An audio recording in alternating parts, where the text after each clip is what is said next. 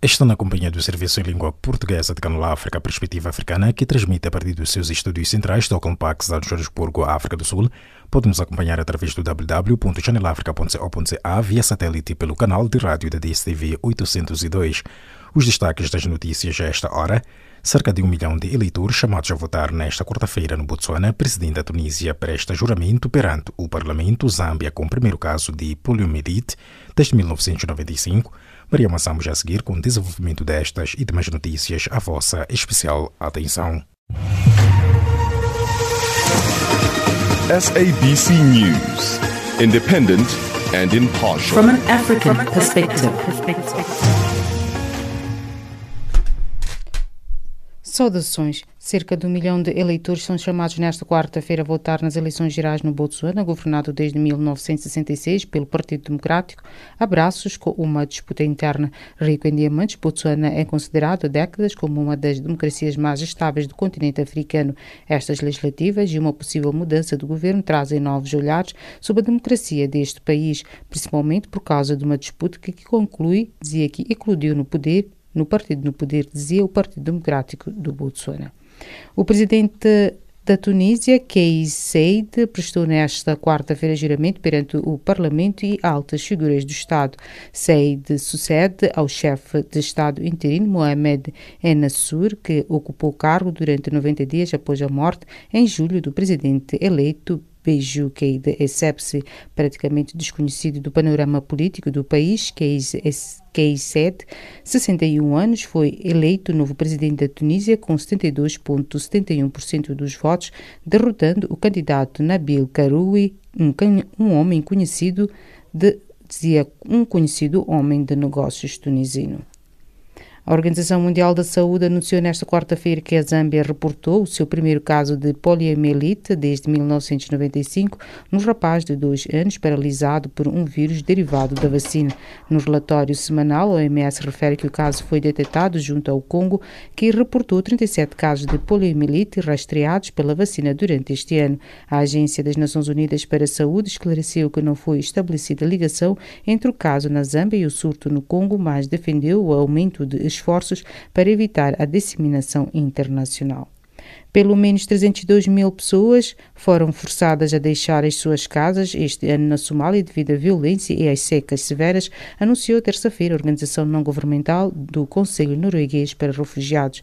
De acordo com dados do NRC e a Agência das Nações Unidas para os Refugiados, a violência e a insegurança foram responsáveis por mais de metade destas deslocações, enquanto a seca expulsou mais de 126 mil pessoas.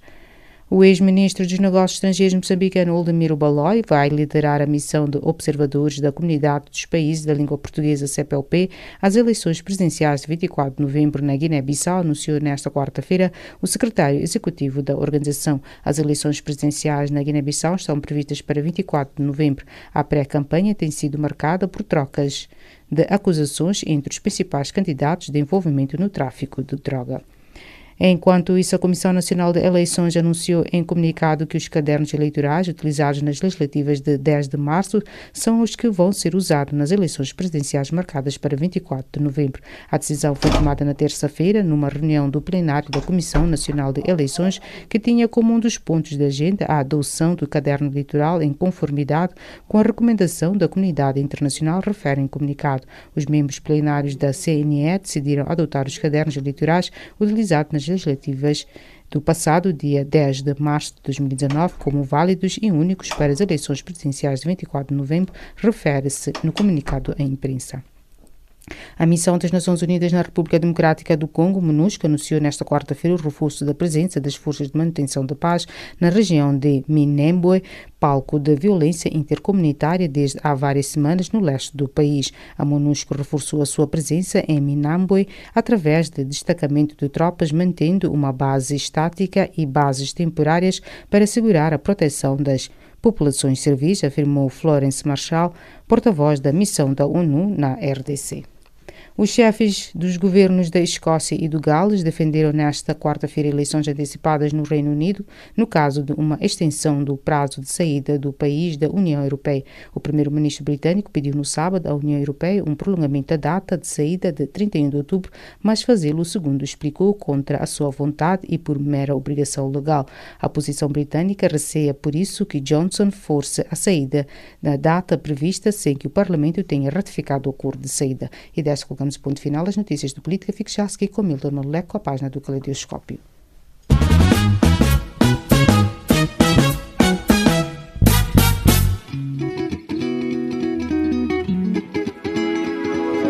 Caleidoscópio africano.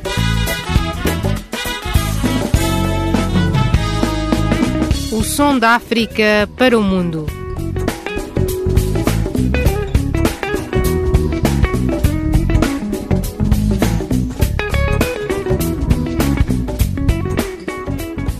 Caleidoscópio africano.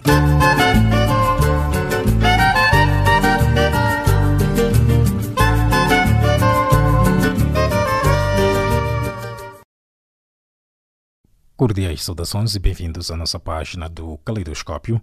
O presidente de Moçambique, Filipe Nyusi, encontra-se desde esta terça-feira em Sochi, na Rússia, a participar da Cimeira Rússia-África que realiza a partir desta quarta-feira por 2 dias naquela cidade. Ivone Paulo reporta. À sua chegada, o chefe do Estado moçambicano reuniu-se com a sua delegação e também com executivos de 3 empresas russas. Uma delas é o banco russo VTB, um dos cofinanciadores das chamadas dívidas ocultas. No final do encontro, o presidente do Conselho de Administração daquele banco, Andrei Kostin, negou ter dado qualquer ultimato ao governo de Moçambique sobre as dívidas ocultas, cujo respectivo pagamento está suspenso. No way. No way, no. We cannot give ultimate to our friends, the Mozambique government. Of course, and the president, we had a very good discussions, no ultimates on both sides. We are ready to cooperate. Our idea is to work together and not to give any ultimates, no. Help us, and the government can provide us with some ideas about different opportunities, particularly in areas like gas industry, coal industry, energy, agriculture, and some others where we can invest together with Russian companies. A informação foi posta a circular em agosto passado por alguma imprensa nacional e estrangeira, mas Kostin diz ser falso e que nunca poderia dar um ultimato a um amigo que é o governo de Moçambique. Reconhece, no entanto, ter havido uma boa discussão, mas nenhum ultimato de ambas as partes e que a instituição está disponível para cooperar e a ideia é trabalhar juntos. Em relação ao futuro, o banqueiro afirmou que o VTB quer entrar no mercado moçambicano e financiar alguns projetos estruturantes em parceria com outras empresas russas e, por isso, pediu apoio ao governo moçambicano. E o presidente da República, Filipe Nyusi, falou no final dos encontros que manteve nesta terça-feira sobre a sua expectativa em relação à Cimeira de Sochi. É o relançamento das relações econômicas entre a Rússia e a África. E nós conhecemos, temos boas relações diplomáticas, cooperação na área política, mas desta vez estamos mais acometidos. Aliás, quando estivemos aqui em agosto, dissemos isso, que estávamos a fazer diplomacia econômica. E esta é uma oportunidade para nós vendermos a imagem de Moçambique aqui na Rússia e aproveitarmos a plataforma também para, juntamente com outros países africanos, encontrarmos mais oportunidades. Agora vamos ter, por exemplo, um encontro com a empresa de fertilizante. É extremamente importante isso, porque significa que a nossa grande prioridade, que é a agricultura, pode ser alavancada. Nesta missão, Filipe Nyusi faz-se acompanhar por 12 empresários liderados pelo presidente da CTE, Agostinho Vuma. Como confederação, teremos 2 memorandos à margem da Cimeira Oficial, com a Rose Congress e a ALUE, que são entidades de promoção de comércio externo daqui da Rússia, com o objetivo de facilitar, portanto, a comunicação entre as nossas empresas, a assessoria mútua, facilitação, portanto, de informação útil para o desenvolvimento do negócio e também a consolidação, o fortalecimento das relações recentemente iniciadas no quadro do memorando que assinamos com organizadores deste fórum. O vice-ministro dos Recursos Minerais e Energia, Augusto Fernando, diz que a cimeira servirá igualmente para passar em revista os acordos de cooperação entre Moçambique e Rússia, assinados em agosto passado durante a visita do chefe de Estado moçambicano àquele país. A Rússia tem estado em Moçambique, no âmbito que no curso eles celebraram um contrato onde são com uma parceria com a ExxonMobil para um contrato de pesquisa e produção de petróleo. Estamos a falar de duas zonas, estamos a falar da zona de Angoste e da zona do Delta de Zambésia. Portanto, este é um processo que vai levar o tempo, isso decorrer bem, portanto, eles estarão neste momento a operar. A Rússia também já esteve a operar já no passado, na década de 80, na zona de Panitiman, onde fizeram a primeira pesquisa na área do petróleo, mas não avançou muito.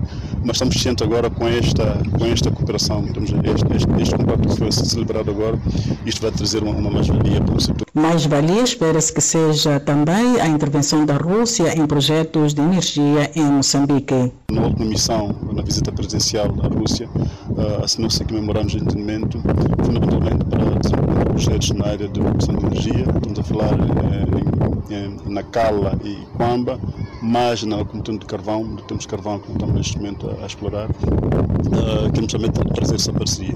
E também na linhas de transporte de energia, uma delas seria para Angós, que é para reforçar aquela zona de Angós que precisamos também de energia para os grandes projetos, a mineração também é uma delas. E temos também um projeto que é na linha pela Vista, que é a zona de Salamanca, mas também contando com o desenvolvimento que está acontecendo no Ponto Douro, também vai ser mais valia. Refira-se que na área de mineração, a Rússia explora através da empresa Tazeta as areias pesadas de Pebane, na Zambésia, mas o objetivo de Moçambique é colher deste país a experiência na exploração de diamantes e outras pedras preciosas.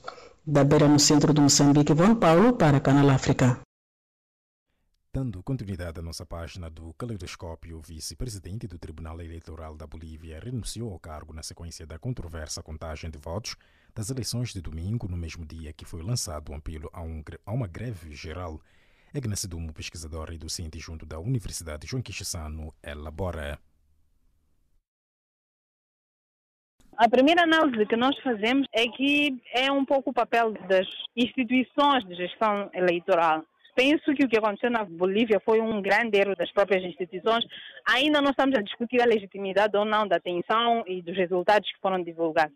Mas as diferenças entre os resultados previamente apresentados na noite de domingo para as diferenças do dia seguinte, elas mostram que houve ali um nicho que permitiu que houvesse desconfiança em relação aos resultados. Essa não é responsabilidade de Evo Morales como candidato, nem dos políticos. É sim responsabilidade das instituições de gestão eleitoral que cometeram um erro com conivência ou não dos atores políticos. Em relação à atenção, é preciso perceber um pouco também o contexto que a América Latina está a viver. Há muitas expectativas de mudança do governo, que na verdade só a Bolívia mantinha Evo Morales. Evo Morales teve uma prestação extremamente boa nos primeiros anos, mas também a imagem de Morales já está meio desgastada no meio político e também no meio da população. E quando existe essa expectativa que se mostra quase realizável, é natural que haja esta tensão. O que eu penso é que eventualmente o que aconteceu é exatamente isso. Há uma expectativa de mudança política, um pouco vinda do contexto que a América Latina está a viver, do tipo de governos que os países estão a viver e também do isolamento que a América Latina tem estado a viver.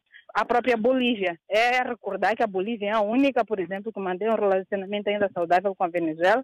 Está, tal como a Venezuela, rodeada de países com outros matizes e nuances políticas que não são favoráveis à permanência de Evo Morales como um líder socialista ou de esquerda. E há informações segundo as quais o vice-presidente do Tribunal Eleitoral da Bolívia teria renunciado do cargo na sequência da contagem controversa de votos das eleições do último domingo. Que leitura ou análise faz em torno deste assunto? Eventualmente, o meu primeiro comentário era uma nota negativa aos órgãos de gestão eleitoral, mas essa renúncia talvez demonstre algum nível de interferência política sobre a qual estes profissionais não querem estar de acordo. Quero acreditar que há de ter havido algum nível de manipulação dos resultados para que fossem favoráveis a Evo Morales e com os quais o presidente não esteve confortável. Não me parece também estranho que isso ocorra, é preciso perceber que Evo Morales teve um nível de aceitação extremamente alto, ele continua tentando manter-se como presidente, para poder continuar com o ideal bolivariano que agora não encontra condições. Acredito que possa ter havido algum nível de manipulação dos resultados, algum nível. E se formos a olhar para a tendência fraudulenta ou como os números indicavam, tudo indicava a esta reeleição de Evo Morales, tendo esta polêmica despolitado, o que é que pode-se fazer daqui em diante? Eu penso que a opção é que se vá à segunda volta e evitar que haja uma vitória, a primeira volta para Evo Morales, porque será uma vitória quase que sem nenhuma legitimidade, pode criar um espaço muito grande para haver maior tensão e talvez tumultos de um nível muito mais alto na própria Bolívia. Para mim, neste momento de tensão e de desconfiança em relação aos resultados, penso que uma segunda volta é a melhor opção. Numa segunda volta, há maior atenção e se verifica qual era realmente a intenção de voto dos populares, uma vez que agora, nesta primeira volta, há esta toda discussão sobre os reais resultados. Penso que é opcional que se vá à segunda volta, que me parece que é o que o governo de Evo Morales estava a tentar evitar. Já há registro de 27 detidos em protestos contra esta alegada fraude eleitoral na Bolívia. Que análise pode fazer, dado que é recorrente sempre manifestações eleitorais termos este registro de detidos? A violência pós-eleitoral nos países em desenvolvimento ou nos países do terceiro mundo é um fator quase que constante no dia a dia dos processos eleitorais. É preciso que estes detidos tenham sido detidos única e exclusivamente para controlar a situação e manter a situação sob controle, e não para fins políticos, ou seja, para pôr os políticos numa situação de medo. Penso que este é um momento que a Bolívia tem de baixados os ânimos, controlados os ânimos entre todos os atores políticos, essas pessoas detidas possam ser denunciadas se tiverem cometido erros eleitorais, serem condenadas, mas sempre com cuidado de não se estar a violar o livre direito à manifestação e à liberdade. Esta aparente fraude, como é que poderá vir a julgar caso faça a segunda volta das eleições? Será que pode vir a favorecer o atual chefe de Estado ou pode vir a prejudicá-lo? Eu tenho sérias dúvidas que Evo Morales consiga reeleger-se. Primeiro porque a bandeira de Evo Morales era a recuperação do mar. Essa foi a prioridade desde o início. Creio que em 2005, depois do primeiro mandato de Evo Morales, essa sempre foi a tônica da política interna, da prioridade da política interna de Evo Morales. Esse processo de recuperação do mar fracassou, levou quase 5, 10 anos, num processo que foi até ao Tribunal, às Nações Unidas, e fracassou.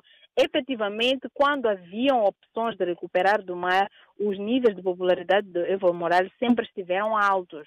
Mas à medida que esse processo foi terminando e terminou mesmo com o resultado final que demonstrava que não havia condições para se recuperar o mar para a Bolívia, há outras expectativas que o boliviano tem, há outras intenções que o boliviano tem e que eventualmente Evo Morales não consegue talvez integrar-se nesta nova visão. Penso que não há muitas condições, até porque o discurso político de Evo Morales ao longo dos anos tem estado a perder alguma relevância e penso que Bolívia merece eventualmente ter uma nova visão política, ter novas prioridades e pensar no seu desenvolvimento fora daquela necessidade de recuperar o mar que sempre guiou a política interna de Bolívia e lhe garantiu votos em todos os processos eleitorais. O que se espera da Bolívia, isto numa altura em que na América Latina assiste-se à tendência da migração da esquerda para a direita? Eu penso que não há muitas condições de fugir a essa tendência à direita na região. Não creio que hajam condições, mas eu espero que esta transição na Bolívia seja menos violenta do que em outros países. É preciso lembrar que atualmente o Chile, mesmo tendo, por exemplo,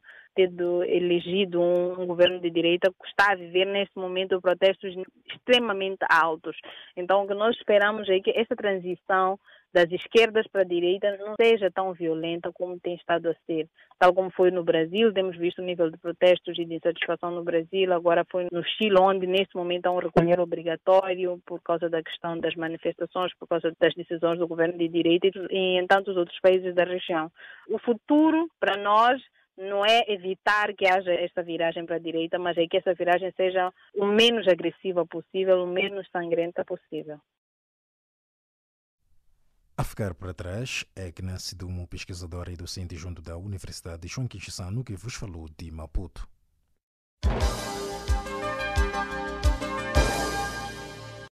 Dando continuidade à nossa página do Caleidoscópio, o secretário executivo da Comunidade de Países de Língua Portuguesa CPLP, Francisco Ribeiro Teles, apontou esta quarta-feira a mobilidade entre os Estados lusófonos como um dos seus maiores desafios. Bom, a CPLP, como sabe, é uma organização jovem, tem 23 anos, é composta por 9 Estados-membros e estamos espalhados pelos 4 cantos do mundo. Portanto, tem uma raiz pluricontinental. E é uma organização que está a fazer o seu percurso e que cada vez mais se insere na comunidade internacional, de forma que a CPLP tem funcionado não só como uma plataforma para a concertação político-diplomática entre os países que a compõem, tem funcionado para a promoção e difusão da língua portuguesa e também projetos de cooperação nos seus Estados-membros, de forma que é uma organização que está a fazer o seu percurso e cada vez mais é referenciada como uma organização bastante válida em termos de conjuntura internacional, de forma que isso até se reflete no número de países que se querem aproximar da CPLP. E que comentário faz em torno da governança de Cabo Verde nesta organização? Cabo Verde é um país exemplar, é um país onde tem uma democracia que funciona plenamente, que está bastante empenhado nos trabalhos da CPLP, e que tem um programa para a sua presidência bastante ambicioso. Isto é, o seu lema às pessoas, a cultura dos oceanos tem a ver com isso.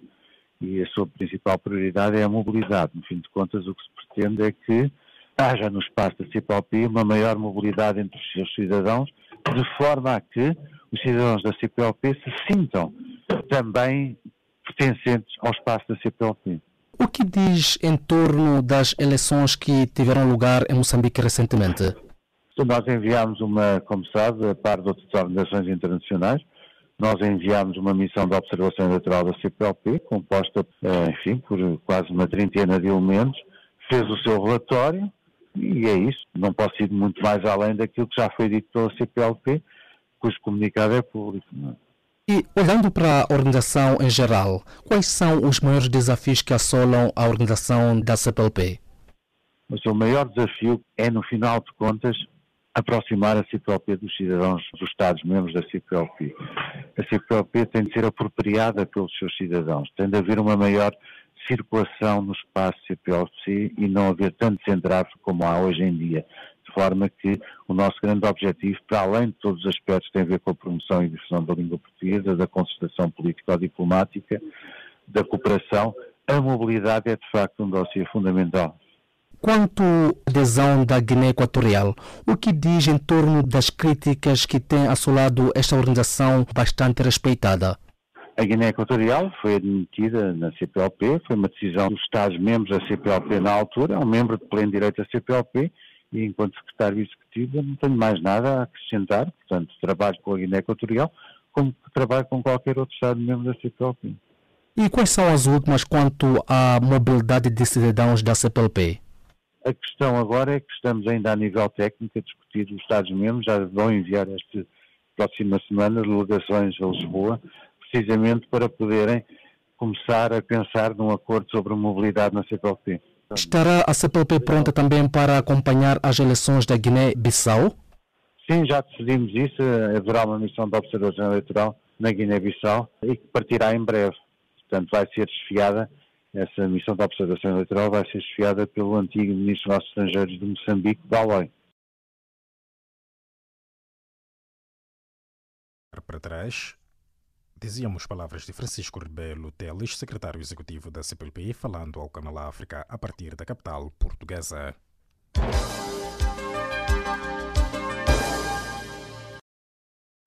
O primeiro-ministro etíope Abiy Ahmed, o Prémio Nobel da Paz deste ano, admitiu terça-feira que o seu país poderá mobilizar milhões de pessoas se entrar em guerra com o Egito devido ao diferendo sobre uma barragem, mas defendeu antes o recurso ao diálogo.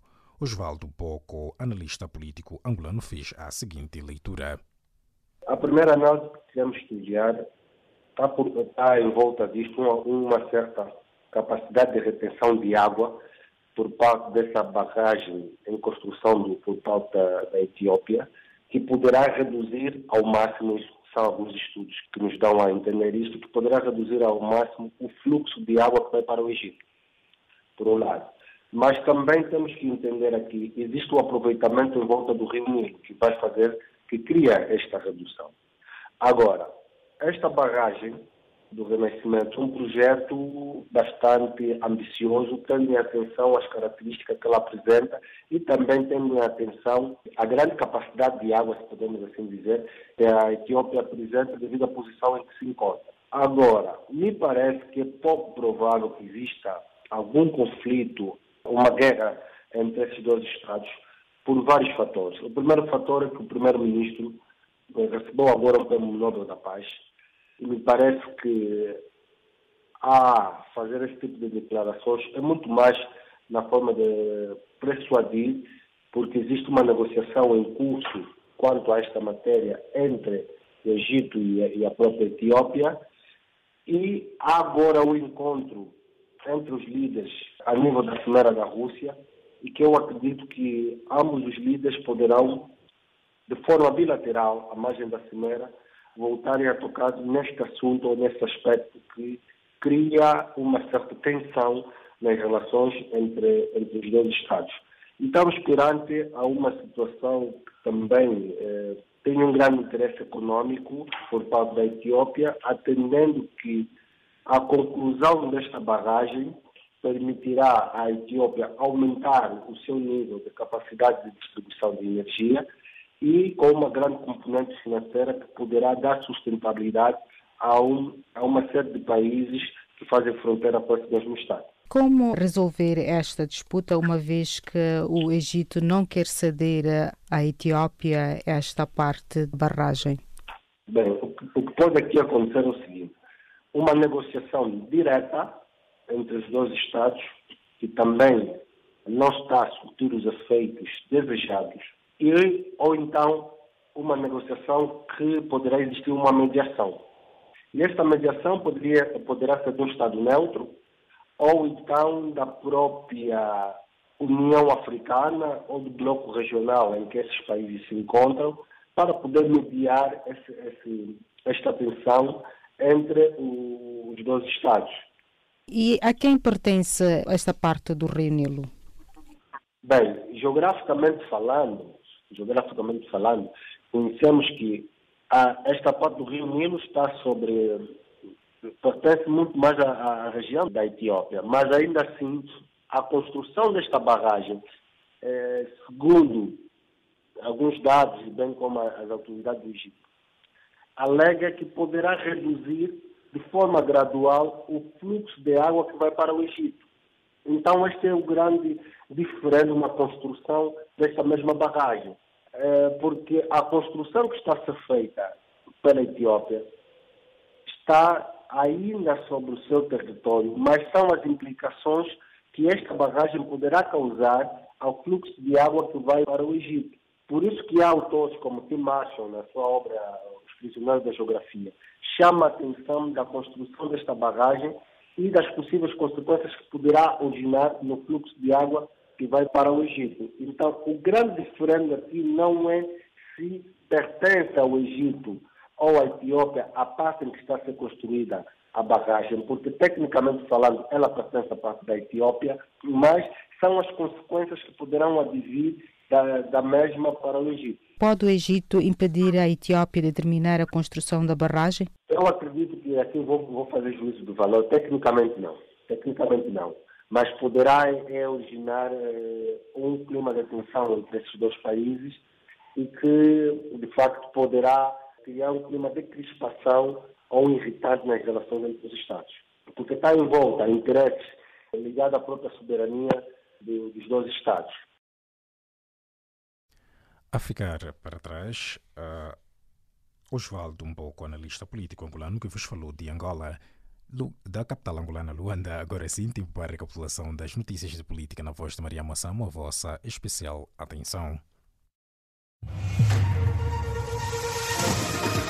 SABC News, independent and impartial. From an African perspective. O resumo das notícias a esta hora. Cerca de 1 milhão de eleitores são chamados nesta quarta-feira a votar nas eleições gerais no Botsuana, governado desde 1966 pelo Partido Democrático, a braços com uma disputa interna. O novo presidente da Tunísia, Kais Saied, prestou nesta quarta-feira juramento perante o tribunal, dizia o Parlamento e as altas figuras do Estado.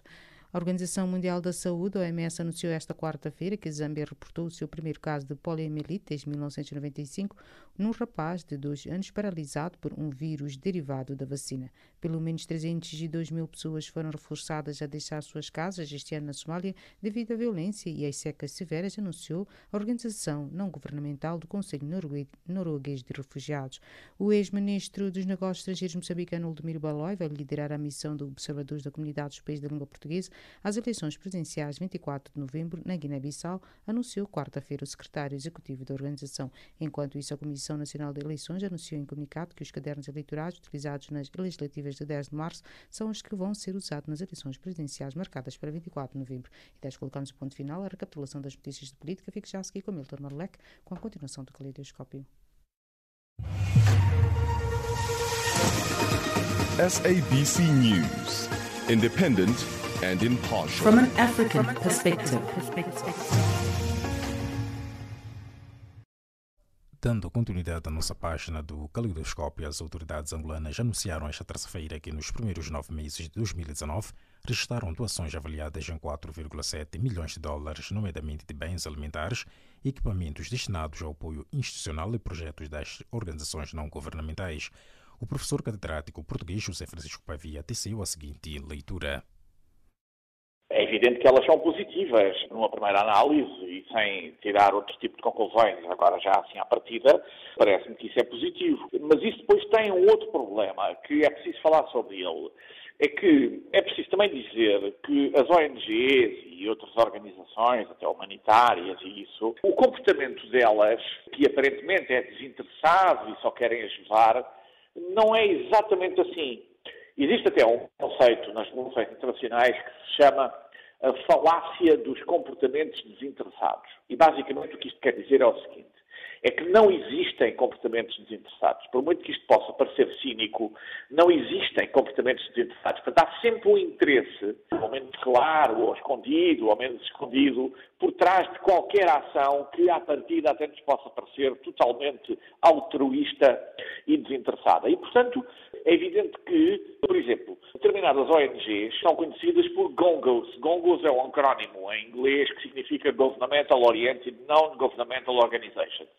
Basicamente, o que isto quer dizer é que, aparentemente, essas ONGs são organizações não governamentais, que, no fundo, prosseguem interesses humanitários ou outros, mas, depois formos a ver, bem por trás delas estão governos que as orientam com determinados objetivos políticos, com determinados objetivos económicos, religiosos, sociais ou outros. Portanto, primeiro ponto, o comportamento das ONGs não podemos sempre dizer que é desinteressado, porque pode haver interesses por trás deles. Depois, há um outro problema que é, os Estados, às tantas, começam a ficar um bocadinho viciados, salvo seja, na ajuda internacional. E, portanto, não desenvolvem competências próprias para que eles próprios possam, no dia da manhã, deixar de depender da ajuda internacional e começarem a ser autossuficientes. É também muito aquela ideia de que não se deve dar o peixe a quem tem fome, mas sim ensiná-lo a pescar, para que essa pessoa, neste caso esse país ou essa sociedade, possa por si próprio, no dia da manhã, ter meios e capacidades para se subsistir por si própria e não viver uma vida inteira à conta e à custa da comunidade internacional. Portanto, esse é o segundo problema que eu acho que deriva desta situação. E depois há um terceiro, que é o facto de, muitas vezes, estas doações que acabou de referir, acabam por não ir ter ao verdadeiro destinatário, que é o povo, que verdadeiramente precisa disso. Eu lembro-me perfeitamente, por exemplo, em Moçambique, de ter assistido a várias situações em que havia doações de organizações internacionais que depois eu via à venda no mercado de Maputo. Portanto, aquilo não era para ser vendido, aquilo era para ser doado, mas depois era desviado e era vendido. Pois bem, professor, e olhando para a crise financeira e o desemprego que afeta principalmente a juventude angolana, serão estas doações destes primeiros 9 meses deste ano suficientes? Bom, a partir da resposta é não, não são suficientes, mas se calhar também não são bem direcionadas. Eu, se calhar, apostaria mais em programas de formação profissional para jovens, em dar, no fundo, as ferramentas, em dar, no fundo, a cana de pesca, utilizando outra vez aquela metáfora de há bocado, para que eles possam, esses jovens, ter ferramentas, ter capacidades, ter competências, terem mais sucesso ou mais probabilidade de sucesso no mercado de trabalho. Portanto, era por aí que eu iria apostar. E é isso que muitas vezes é feito em outras situações, mas como é evidente, isso custa mais dinheiro, isso implica estar mais tempo lá, são coisas a mais longo prazo, implica uma deslocação eventualmente até de formadores, é mais custoso do que a situação anterior, mas seria de certeza muito mais vantajoso. E olhando para as recentes mudanças políticas no Estado angolano, será que o governo de João Lourenço tem feito o suficiente para reduzir a sua dependência das doações ou seria esta uma manobra de atrair mais investimentos dos doadores? Pode ser isso, e de facto tem havido situações um bocadinho, enfim, complexas e até duvidosas na atuação do governo angolano e dos seus membros.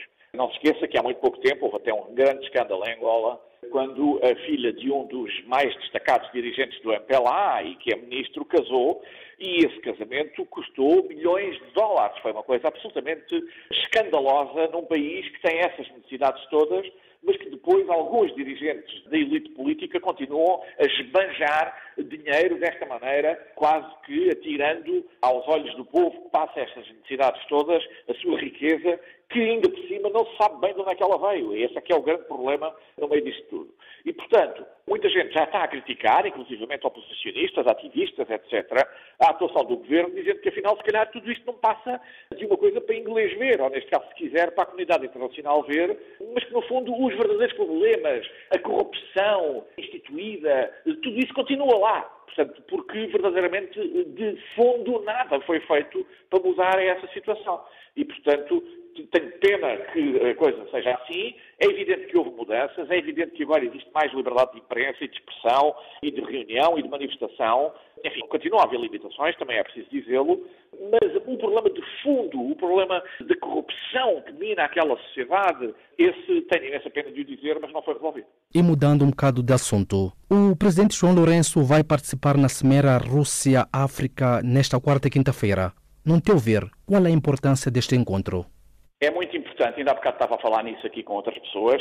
O presidente Putin vai organizar finalmente a primeira cimeira Rússia-África em Sochi, na estância balnear do Mar Negro. Vão estar presentes praticamente todos ou uma parte significativa dos líderes africanos, desde logo o presidente João Lourenço, o presidente moçambicano também estará presente, o presidente de Cabo Verde também estará presente, a ministra dos Negócios Estrangeiros de São Tomé e Príncipe, estou a falar dos lusófonos agora, claro. Tem havido, como sabemos, várias cimeiras China-África, União Europeia-África, Japão-África, Índia-África, Estados Unidos-África e, portanto, obviamente que a Rússia não podia ficar para trás e a Rússia tem enormes interesses em África, tem uma presença muito significativa. Não se esqueça que muitos líderes africanos desta geração que está no poder passaram por universidades russas ou de ex-repúblicas soviéticas. Muitos deles falam russo. Eu próprio conheço pessoalmente vários angolanos que falam russo e, portanto, existem grandes ligações em relação à Rússia. E é preciso não esquecer, por último, que existem também grandes interesses económicos. A Rússia é um dos principais, se não o principal, fornecedor de armas aos países africanos. Os russos têm tecnologia na área dos diamantes, na área da mineração, do ouro, até no combate às doenças como o ébola e por aí fora. E, portanto, eu acho que é positivo que os africanos tenham todas estas possibilidades de escolha e que haja este interesse todo por África, da parte das várias potências internacionais, porque isso, enfim, pode diversificar os interesses e contribuir para o desenvolvimento africano. Palavras de José Francisco Pavia, professor catedrático português, debruçando-se a partir da cidade de Lisboa. Agora sim, vamos ao encontro de Nélio dos Santos, que reporta em torno do encontro entre alguns países da África Austral, isto em Cabo Verde, que discutem maneiras de estancar a lagarta que tem fustigado a plantação do milho.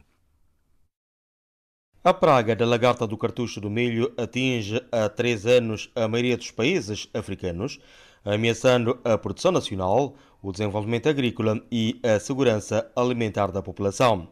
A lagarta do cartucho do milho está presente em todos os países da África subsaariana, excepto o Lesoto, e tende a alastrar para outros países e regiões como Egito, Índia, China e Indonésia, segundo a FAO, que fala em perdas milionárias no continente africano. A situação está a afetar sobretudo os pequenos produtores, que são maioritariamente da África, e, consequentemente, a economia familiar. Procurar a melhor forma de combater esta praga é este o propósito que junta na cidade da Praia especialistas em proteção vegetal da África, Américas e do Médio Oriente numa conferência regional de 4 dias. Uma praga que urge dar combate porque, alerta o ministro cabo-verdiano da Agricultura, Gilberto Silva, está-se perante um perigo transfronteiriço que provoca enormes estragos às culturas e às produções. Uma praga que faz aumentar drasticamente os riscos da produção agrícola, que contribui fortemente para a diminuição do rendimento dos agricultores e que certamente tende a anular os esforços de desenvolvimento agrícola de muitos países se não forem concretizadas medidas eficazes do seu controle. Medidas eficazes que não passam pelo uso dos produtos químicos. A alternativa é, segundo o diretor-geral da Agricultura de Cabo Verde, José Teixeira, a utilização do chamado inimigo natural. Inimigo natural identificado, nós chamamos de tricograma. É um outro inseto.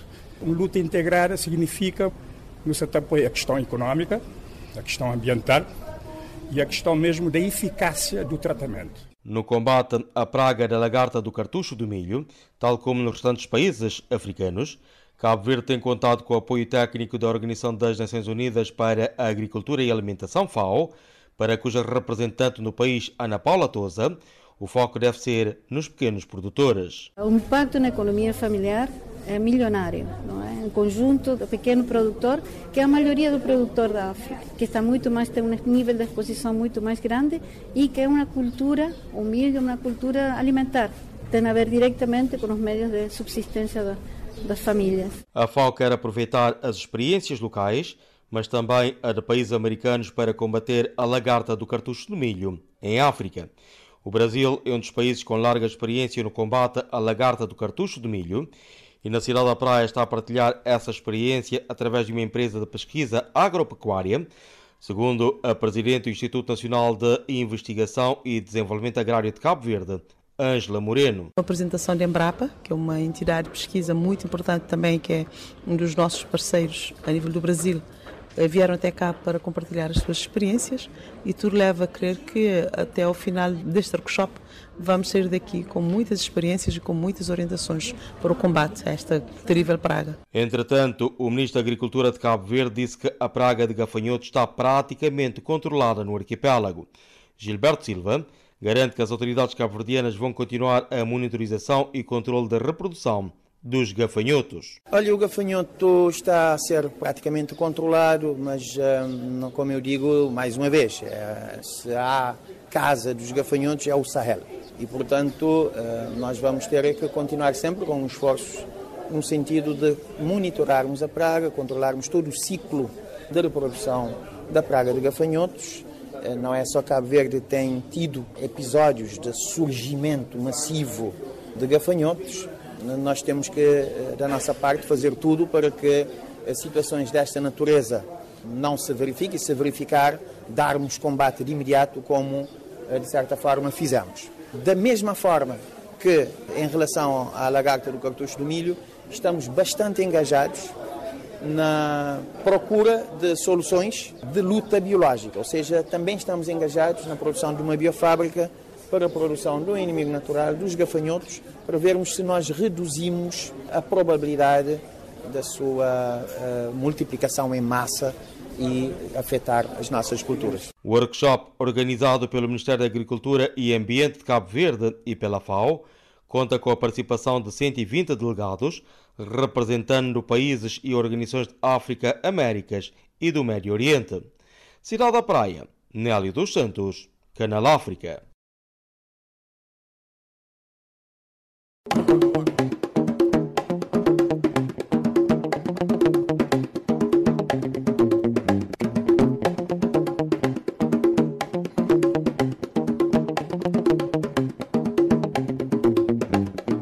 Calorosas saudações.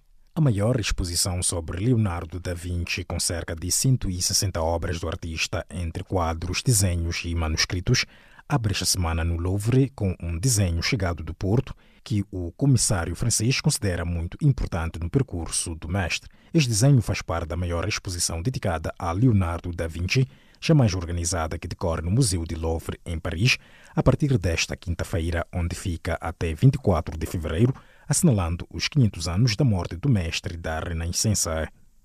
Duas curtas-metragens dos realizadores portugueses Leonor Teles e Gabriel Abrantes estão entre as 5 nomeadas para a melhor curta-metragem nos Prémios Europeus de Cinema 2019.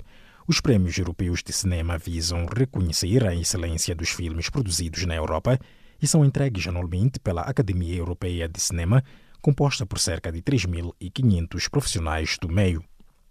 A guerra colonial ou formas de resistência na literatura contemporânea estão em foco a partir de quinta-feira nos terceiros encontros literários de Montemor, o Novo, Évora, que integram a exposição de 48 anos de censura em Portugal.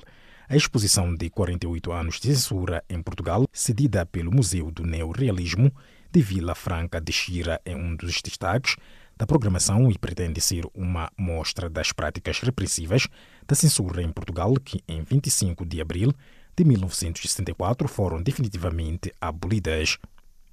O músico cubano Pedrito Calvo tem uma atuação marcada para o dia 25, sexta-feira, no Centro Cultural Paz Flor, em Luanda, no âmbito do 40º aniversário da chegada do grupo ex-estudantes angolanos em Cuba. Antigo integrante da banda João Fumel e Luz Van Van, Pedrito Calvo, que se encontra em Angola pela primeira vez, manifestou-se ansioso para o espetáculo, uma vez pretende conhecer mais da cultura angolana. A banda 100% L'Amour de Leonor dos Camões venceu a Tanit de Ouro na 6ª edição das Jornadas Musicais de Cartago, que decorreu em Tunis recentemente. O Tanit de Prata foi atribuído a Alep, da Tunísia, França-Bélgica, uma obra musical comum tunisino-franco-belga, enquanto o Tanit de Bronze foi para o músico palestino Faraj Suleiman. Por seu turno, Tolonzo, da Orquestra Canazoe, França-Burkina Faso, recebeu a menção especial do júri oficial. Elton John explicou o porquê de ainda não ter visto nem ter intenções de ver Bohemian Rhapsody, filme biográfico acerca da vida e obra musical de Freddie Mercury, icônico vocalista dos Queen. Sempre estive demasiado próximo de Freddie, vi alguns trechos, mas sendo amigo próximo de Freddie, honestamente não consegui ver o filme, confessou. As duas estrelas da música começaram a criar uma relação de amizade nos anos 80 e o vocalista dos Queen chegou mesmo a ajudar Elton John a curar-se da dependência de drogas. Nick Cave anunciou uma digressão europeia que passará por Lisboa em 2020. Os concertos estão para promover o álbum Ghosten, recém-lançado, passarão por 19 países e o Campo Pequeno em Lisboa marca o arranque da digressão ao receber o Cave e os Bad Seeds a 22 e 23 de abril de 2020. Os bilhetes serão colocados à venda sexta-feira, dia 27 de outubro. Lenny Kravitz está de regresso a Portugal em 2020. O músico norte-americano irá atuar na Altice Arena em Lisboa no dia 25 de julho. Este concerto faz parte da digressão Here to Love, de apoio ao último álbum do guitarrista-vocalista Race Vibration, editado em 2018. Os bilhetes para o espetáculo, que marca igualmente o regresso de Kravitz, 55 anos, ao pavilhão, onde já atuou por 2 vezes, 2009 e 2018, serão colocados à venda no próximo sábado. E desta forma coloca-se ponto final a página cultural do Serviço em Língua Portuguesa de Canal África. A seguir ficou Maria Moassamo na resenha econômica. A vossa especial atenção.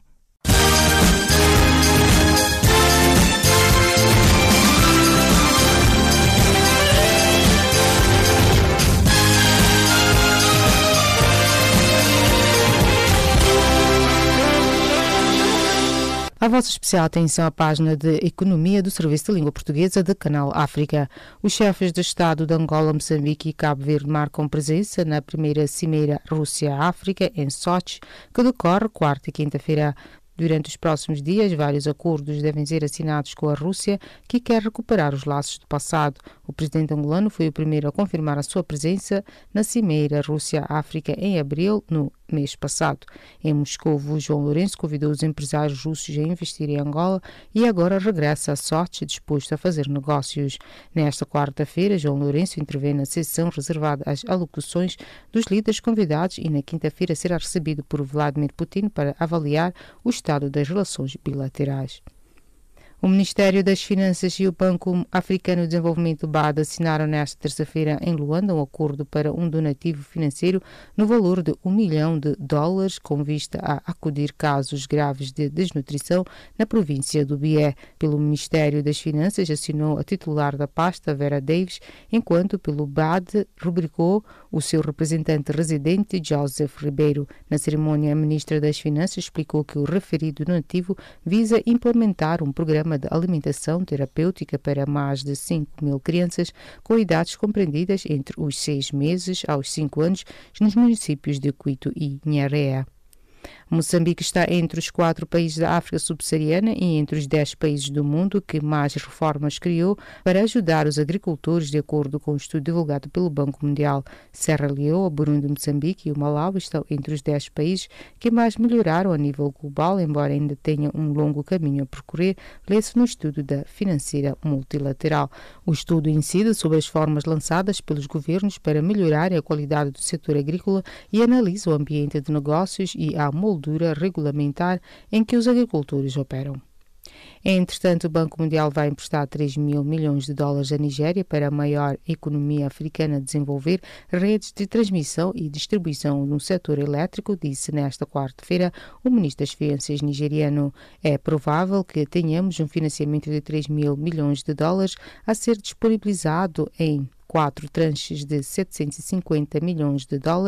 O nosso objetivo é termos o plano aprovado para podermos receber a primeira tranche em abril de 2020, disse Adjie Zainab Ahmed, citado pela imprensa nigeriana. Comentando a decisão, o vice-presidente da Agência de Notação Financeira Moody's, com o pelouro das infraestruturas, disse que a decisão vai contribuir para a melhoria da geralmente fraca rede de transmissão de energia às habitações e empresas e vai melhorar o acesso às pessoas à eletricidade, atualmente nos 50%. A Guiné Equatorial e o Fundo Monetário Internacional chegaram a um acordo técnico sujeito à aprovação final para a implementação de um financiamento há 3 anos ao abrigo do Programa de Apoio Técnico em curso. Em setembro, o ministro das Finanças, Mba Abogo, disse numa entrevista no Fórum Económico Mundial sobre a África que o país iria debater com o FMI a implementação de um programa no valor de $700 milhões, o equivalente a 630 milhões de euros. O primeiro-ministro egípcio Mustafa Madbouli e o seu homólogo do Kuwait, Jaber al-Sabah, presidiram segunda-feira no Cairo a cerimônia da assinatura de vários acordos de cooperação entre os dois países. O primeiro acordo é relativo a memorandos de entendimento no domínio dos investimentos diretos assinados entre o Ministério Egípcio do Investimento e Cooperação Internacional e o Ministério do Kuwait do Comércio e Indústria. O segundo acordo envolve o financiamento de projetos destinados ao desenvolvimento da Península Egípcia de Sinai no valor de quase $1 bilhão americanos. E desta colocamos ponto final às notícias de economia do Serviço de Língua Portuguesa do Canal África.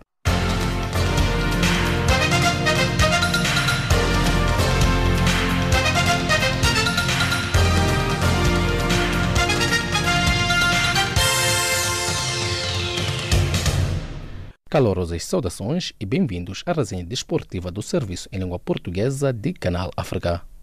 A Federação Internacional de Judo confirmou esta terça-feira a suspensão da Federação Iraniana, decidida de forma provisória em 18 de setembro último, colocando em risco a participação do judo daquele país nos Jogos Olímpicos de Tóquio. O judo iraniano tinha sido suspenso após os mundiais em Tóquio entre 25 de agosto a 1 de setembro, por ter alegadamente obrigado um dos seus judokas a perder um combate nas meias finais, de modo a que não defrontasse um adversário israelita na final. O pagamento de prêmios em atraso e uma preparação eficaz serão fundamentais para a seleção angolana nacional masculina de handebol manter ou melhorar o terceiro lugar da 24ª edição do Campeonato Africano das Nações CAN, revelou o selecionador Felipe Cruz. Segundo o sorteio realizado no último sábado, Angola figura no grupo B ao lado do Gabão, Nigéria e Líbia. de lembrar que o africano da Tunísia qualifica diretamente o vencedor para os Jogos Olímpicos de Tóquio 2020 e os 3 primeiros classificados apuram-se para o Campeonato do Mundo do Egito em 2021. 3 quenianos e 2 etíopes são os principais favoritos ao triunfo na 16ª edição da Maratona do Porto em Portugal, que em 3 de novembro próximo vai reunir mais de 6.000 atletas de 73 nacionalidades. O evento português recebeu novamente o nível bronze da Federação Internacional de Atletismo, IAAF, que assim atesta a sua qualidade, sendo que a mesma integra um campeonato internacional de grandes maratonas a pontuar para um ranking global. A FIFA vai desbloquear $500 milhões das suas reservas para desenvolver o futebol feminino nos próximos 4 anos, decisão que tem de ser ainda aprovada pelo Conselho de Instância em outubro. Para incrementar as competições para as mulheres, a FIFA irá promover uma reflexão sobre a criação de uma Liga Mundial Feminina para as seleções no modelo desenvolvido pela UEFA para o futebol masculino, especialmente a Liga das Nações, assim como a criação de uma Taça do Mundo de clubes feminino e o desenvolvimento de torneios para categorias de jovens.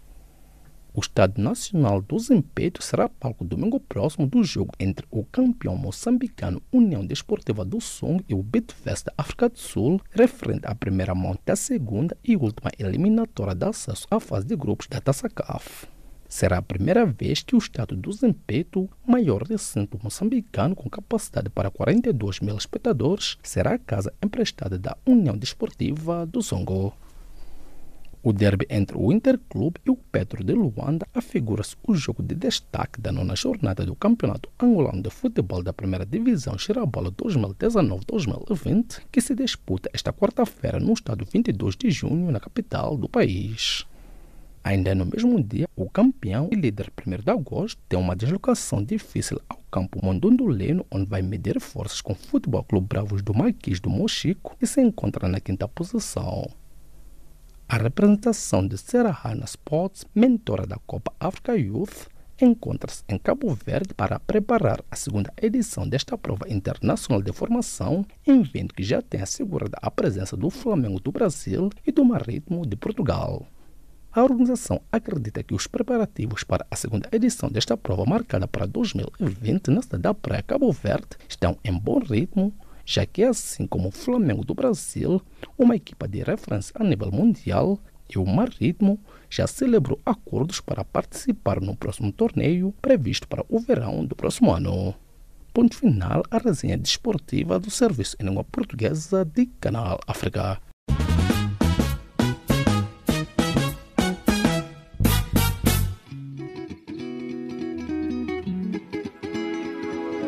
Caleidoscópio africano.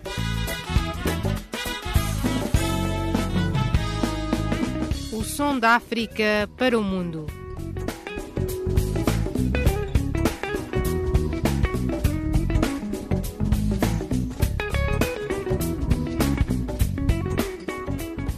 Caleidoscópio africano.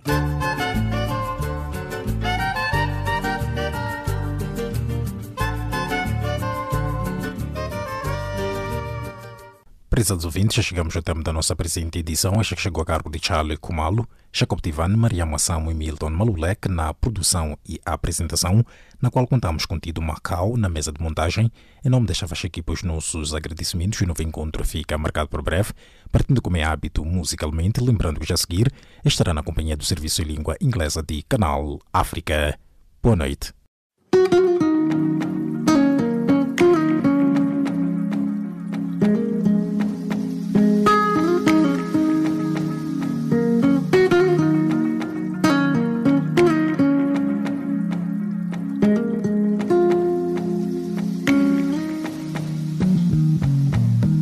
Alô família, não quero discutir com ninguém, só vim informar que voltei com ela.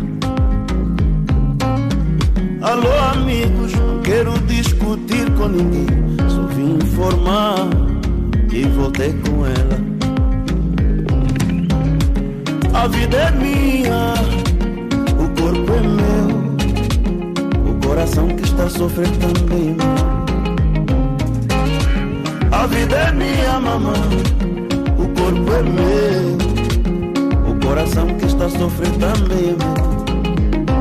Todo mundo me dizia que ela não merecia, mas ninguém via que aos poucos eu morria. Eu até bem que podia ficar sem ela 1 ou 2 dias, mas como fazer, como enganar meu coração, mamãe? Eu amo,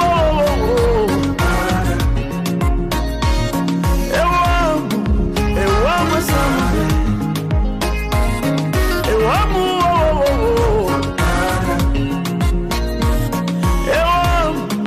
eu amo essa mulher.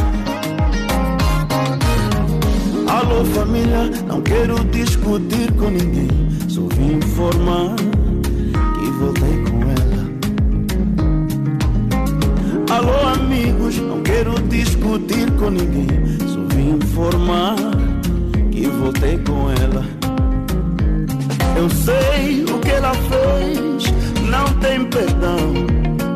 Ela amarrou forte o meu coração. Eu sei que foram vocês que me ajudaram nos momentos difíceis. Vocês me salvaram da angústia.